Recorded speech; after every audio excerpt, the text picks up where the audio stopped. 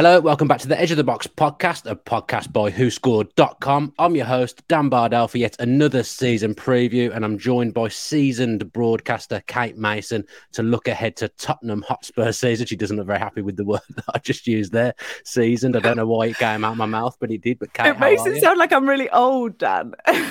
You are. We can confirm that you are actually younger than me, so it wasn't meant in that way. Seasoned is okay for me to use, but how are you? I'm really well, thanks. How are you? Apart from tired. Actually, I'm not going to ask you how you are because I know you're tired, and I don't want people to think that this Tottenham preview is going to be sort of lackluster and sleepy. It's going to be full of vibes, isn't it? Lackluster and sleepy was Spurs last season, wasn't it? Finishing 8th in the end. Let's just touch on last season. I'm sure you don't want to talk about it that much, but it was not a good time for Tottenham Hotspur. I didn't realise this was just you're just summoning me on here to just neg me and make me feel sad. I was thinking that actually as I was looking through our transfers and listening to various other bits of quality media about Tottenham, and just sometimes you need to take a step back, don't you? And then that makes you feel more positive about your side. And I like to live with positivity, although as a Tottenham fan, difficult sometimes. Last season was a real challenge as a Spurs fan. My low point was going out of the Champions League at Tottenham, because that is such a privilege to be in the Champions League. I always think, I never forget where we came from, all of that stuff. And for me, those nights are just the most magical nights. And I think of us slogging away in the Europa League and various other places and playing on a Thursday night and just, trying to get up for it. And then to be there, hearing the Champions League anthem, looking at all of these mad AC Milan fans just loving it, and us just putting in this utter drab performance, just made me think, what is it all for? So ultimately, we finish 8th. We don't qualify for European competition. For me, that's actually a good outcome in the context of a whole load of bad outcomes, right? I think that was what we needed. We've seen Arsenal do it, and they managed their rebuild, and good luck to them. But in terms of us being out of Europe for a season, clearly what I would prefer is for us to be winning the league and playing Champions League football and competing and pushing on from our runners-up finish back a few years ago. But right now, I think that is probably what we need. Yeah, I think it probably will do Spurs a favour not having the Thursday, Sunday, because it is going to be a rebuild. Obviously, when a new manager comes in, Spurs' last few managerial appointments haven't really gone well.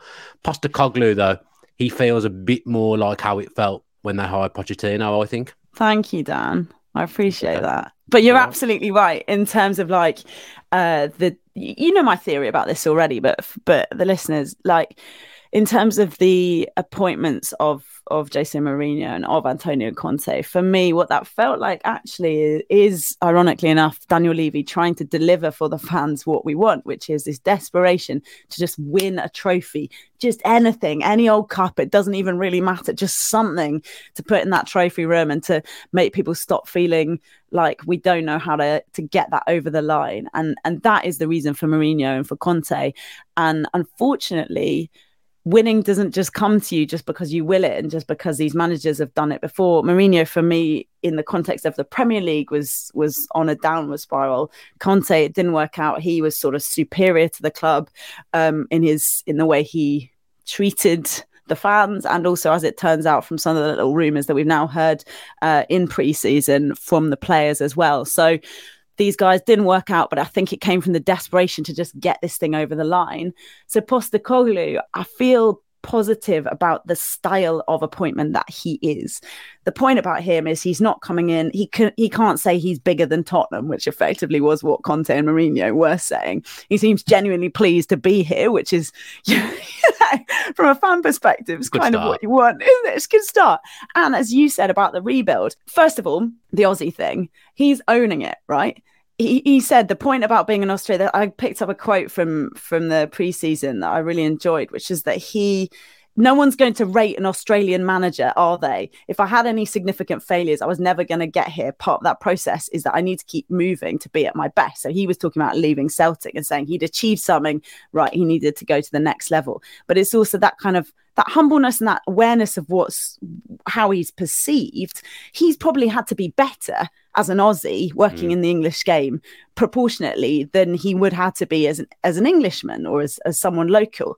So I think that's really promising. And he's also been saying, I love a rebuild. So this is something he's actively embracing rather than doing what we've seen with the previous two managers who were there to sort of just sneak a trophy over the line if they possibly could, while not really caring about the bigger picture. He's caring about the bigger picture. And also when he's been talking about the players, we'll come on to the Kane situation, I'm sure. It would be odd if we didn't. But the way he has handled the questions about that, I've really enjoyed. I'm sure you enjoyed seeing him put down that guy who turned up with a Bayern Munich Kane shirt. It's embarrassing, isn't it? Really. Yeah. But what was great is Postecoglou is very dry in his delivery, isn't he? So it was a real, it could have been slightly awkward if he'd tried to embrace it or whatever. He just put the guy down and moved on. And when he's been talking about Kane, he said, players I want are part of the project. And part of this is with your attitude as well as what you can deliver. So you want Harry Kane to be part of your project. But what he's talking about is I'm creating a team. And that's what I'm here to do. And it's my way or the highway, effectively. And if he's getting the backing, which transfer window, but if he is, it's promising. The window got off to a good start for Spurs. No messing around really with James Maddison coming straight through the door for a good price as well. I know he had a year left on his contract, but around 40 million when you see what other players have gone for with a year left on their contract. I think 40 million for James Maddison is a really good signing. And the Spurs fans are kind of lamented not having that number 10 creative type of player in the middle of the park. And you're right, we don't know what's going to happen with Harry Kane at the moment, so we don't know how Spurs are going to be lining up. But Maddison that's a good start to the window. They haven't really built from there. You think the defence needs looking at, wouldn't you, in terms of bringing in new personnel? But Maddison came in, and then incomings has all gone a little bit quiet. I love it. You're very gentle, Dan. I was expecting to get absolutely ripped, but the way you're saying the defence is something that needs looking at. Yeah, it does need addressing, doesn't it? It's a very subtle way of saying it. The transfer window, you're absolutely right. James Maddison is great. We feel like he's somebody who's going to bring something that we haven't had. This is not somebody who's he's bringing something completely new. So that's fantastic. In terms of the other signings, Manor Solomon, and I'm not going to be able to pronounce Guillermo Vicario, the goalkeeper, right, from Empoli. Vicario, good goalkeeper. Yeah, well, I've heard good things about him anyway. Yeah, I mean, he's the sort of Postecoglou signing and is likely to come in as number one if Luis is supposed to leave. The thing is about that, of course, is that we were linked with David Raya, and now it looks like he's going to Arsenal. And look, football is terrible for this, Dan. The way that you see what the Joneses are up to and you're like, oh my God, I can't cope. What's happening? But perhaps we need to be realistic. And from what we've heard, Vicario is a good player. And if Arsenal really do think they need to upgrade on Ramsdale, well, that is their concern. So let's keep focused on what we've got, right? That's the message. Making the Kulusevski signing, the 5-year contract, that's a good thing to be doing. Pedro Porro also was agreed in advance. So that's those guys. Nice bit of business, I think, is Harry Winks going for like a decent sum, because he is someone who's been a real servant to the club and has achieved a lot with us, but you wouldn't want him to just kind of be hustled out the door for nothing. So I did like to see that. Dan Juma ending up at Everton, that's quite funny. After yeah, exactly. About the third he didn't really settle. They wanted him. And then Longley. So there's still question marks about him in terms, because he was on a loan with no obligation to buy. So we don't know if it's still possible that he will come in. He didn't set my world alight, but as you say, the defence needs looking at. It was very stagnant last season, wasn't it? The Spurs defence. I think Vicario coming in the goalkeeper position certainly needed a refresh. I think Lloris had seen better days last season. Don't break my heart about you. No, he's been a great player for Spurs. You're right. You're absolutely right. He's got a reckon him. Evolved. The game's evolved, hasn't it? Fair. Vicario will do more of what Postecoglou wants, like you said. But they still haven't addressed centre-back. They haven't changed it at the moment. You'd think it would be Eric Dyer, Romero or Ben Davies as the options at centre-half. And Dyer and Davies in particular looked a little bit stale last season. I'm surprised Spurs haven't done more with centre-back so far. Oh, my goodness. Well, this is the big question. So can they get someone in or well, two. I mean, the ask really is two, but then without making the sale of Harry Kane, you think that's going to happen, don't you? That Harry Kane's going to go. Yeah, we've swerved it long enough. Let's move. Let's move on to Harry Kane. I want to speak about the elephant. Yeah, I think so. Then. The challenge, of course, is that it hasn't happened yet, and then the question is about this distinction in value. For me. And PSG sort of frittering around, but it doesn't seem convincing to me that he would go there. In terms of heading to Germany, the challenge for Tottenham, and as we know, it seems like Kane wants to go. With Kane in their side, Bayern, could they win the Champions League? Yeah, potentially. Even though they only squeaked over the line in the Bundesliga last season, it probably is the right sort of move for him. 30 years old. I still think of him as kind of 27, but yeah, he absolutely is. He has still got a few years left. And in a sense, you feel like he's done a lot. But the point is, he's done so much for the club, and, we should respect his wishes to some degree. But the point is, of course, from a Tottenham perspective, is there's nothing you can get. We've had the money. We did this before with Gareth Bale, but the answers are not happening in terms of spending the money well. That glut of players that we had. Yeah, Eriksen turn out all right. Certainly more than all right. But in terms of that, it seems like the decision making has not been good when the money has come in. And it's the whole Manchester United problem, i.e. once people know you've got the money, they can screw with you, right? So I don't see who is providing 30 Premier League goals a season, 32 in all competitions. I don't see it. And there's this idea of the youngster Mathys Tel coming from Bayern, 18 years. But that's not a banker, is it? Someone who's very young popping in and making a difference. You can't replace Harry Kane's goals, and if it's too late in the season, too late in the window, you can't spend the money you need to on the centre backs, which would be the kind of useful replacement, the thing that you would want to do with the money. Then, of course, if you're looking at it from a Tottenham getting to a position where we can challenge in the Champions League again, what is that, a 3-year project? If we let him go now, I'm not sure. I think that extends the project rather than making it shorter. But then, of course, the other challenge is that then if he leaves on a free in 12 months. If he leaves on a free in 12 months, he could go to another team in England, which could also... He's not going to... I don't think he'd do that. I don't know. I've always had a feeling that he might run down his contract, and Newcastle might have got to a certain point and they might be able to get him in. And Manchester United... mind you, Manchester United buying a striker now, so maybe they'd dip away from it. But it seems like he wants to make the move, and it seems like Spurs kind of want to make the move happen, because they wouldn't be having these meetings with the delegation coming over from Germany if there wasn't something in it, if there wasn't a deal to be had. They're a little bit apart in their valuations at the moment. But like you've said, Kane is absolutely irreplaceable. I said the other day that he's one of the most irreplaceable players in Premier League history.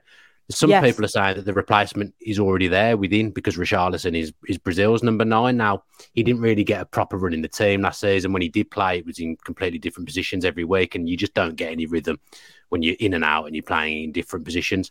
Do you believe that if he was given a run at centre forward in a Postecoglou system and he was given the backing every week, that, okay, he's not going to score 30 goals, but he could get you maybe 15? Yeah, and share it around a bit.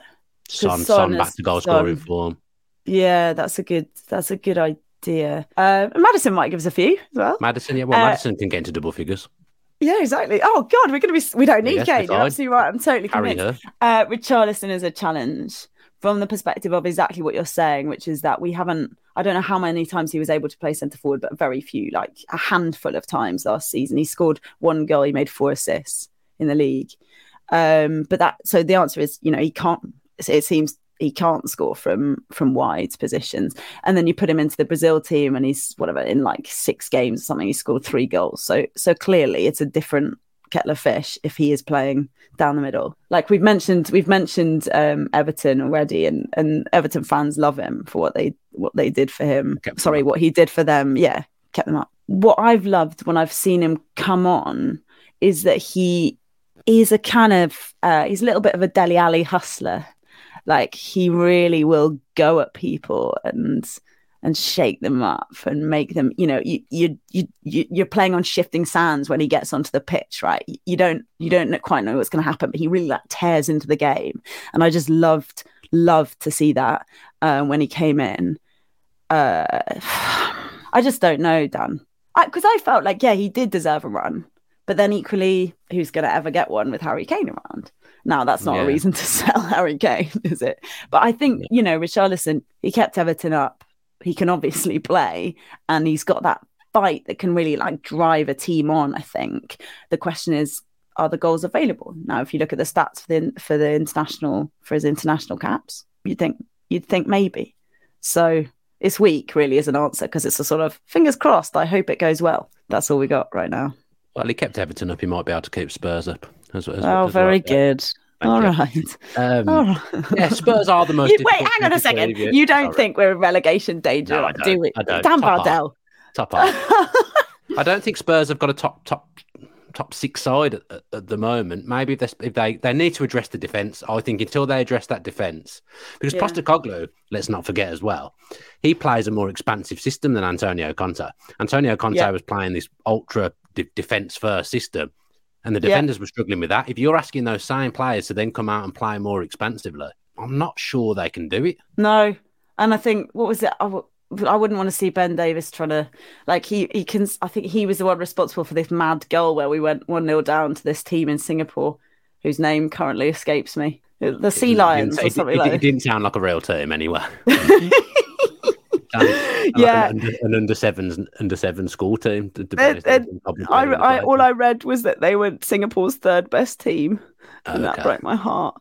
So Ben Davies playing a makeshift centre back makeshift central defender in a back four. Yeah, it didn't work. Christian Romero, glad to see that he's talking about how he turned down offers to stay at Spurs. He is without a doubt a great player with some great heritage, and he knows how to be in a side that wins things. That's the question. But you're absolutely right. I mean, the signings that we'd love, or you'll have heard about Wolfsburg's Mickey van der Ven, sort of lankyish. He's 22 only, so that's exciting. Lanky is probably the wrong word, but anyway, he's a big guy. But the difficulty is that Wolfsburg seem to be in this position where they've tied him into 2027, so that could be really.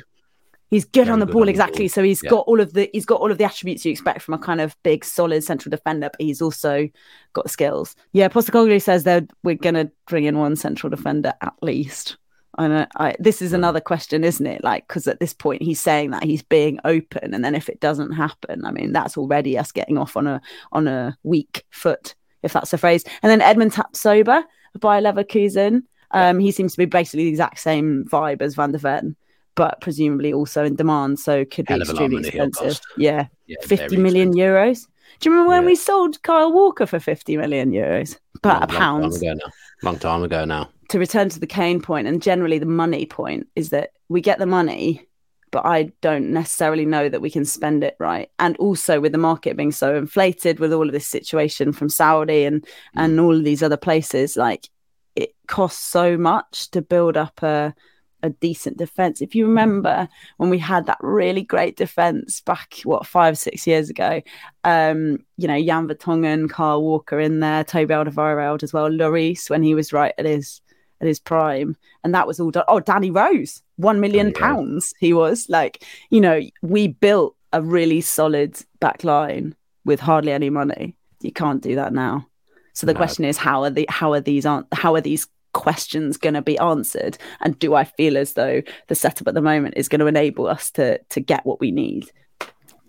Either way, he needs to be given time, doesn't he, Postecoglou? This is a tough time to take the Spurs job. It's a tough market. Harry Kane, every other manager that's come in the last 6-7 years has known, I've got one of the best strikers in the world, Postecoglou, which, we're in August now. It's not great that he doesn't know whether he's going to have Harry Kane or not. And I think Postecoglou said that himself as well. So Spurs are in a really difficult spot at the moment. In some ways, I think you'd rather Harry Kane went this week, so at least you knew what was happening.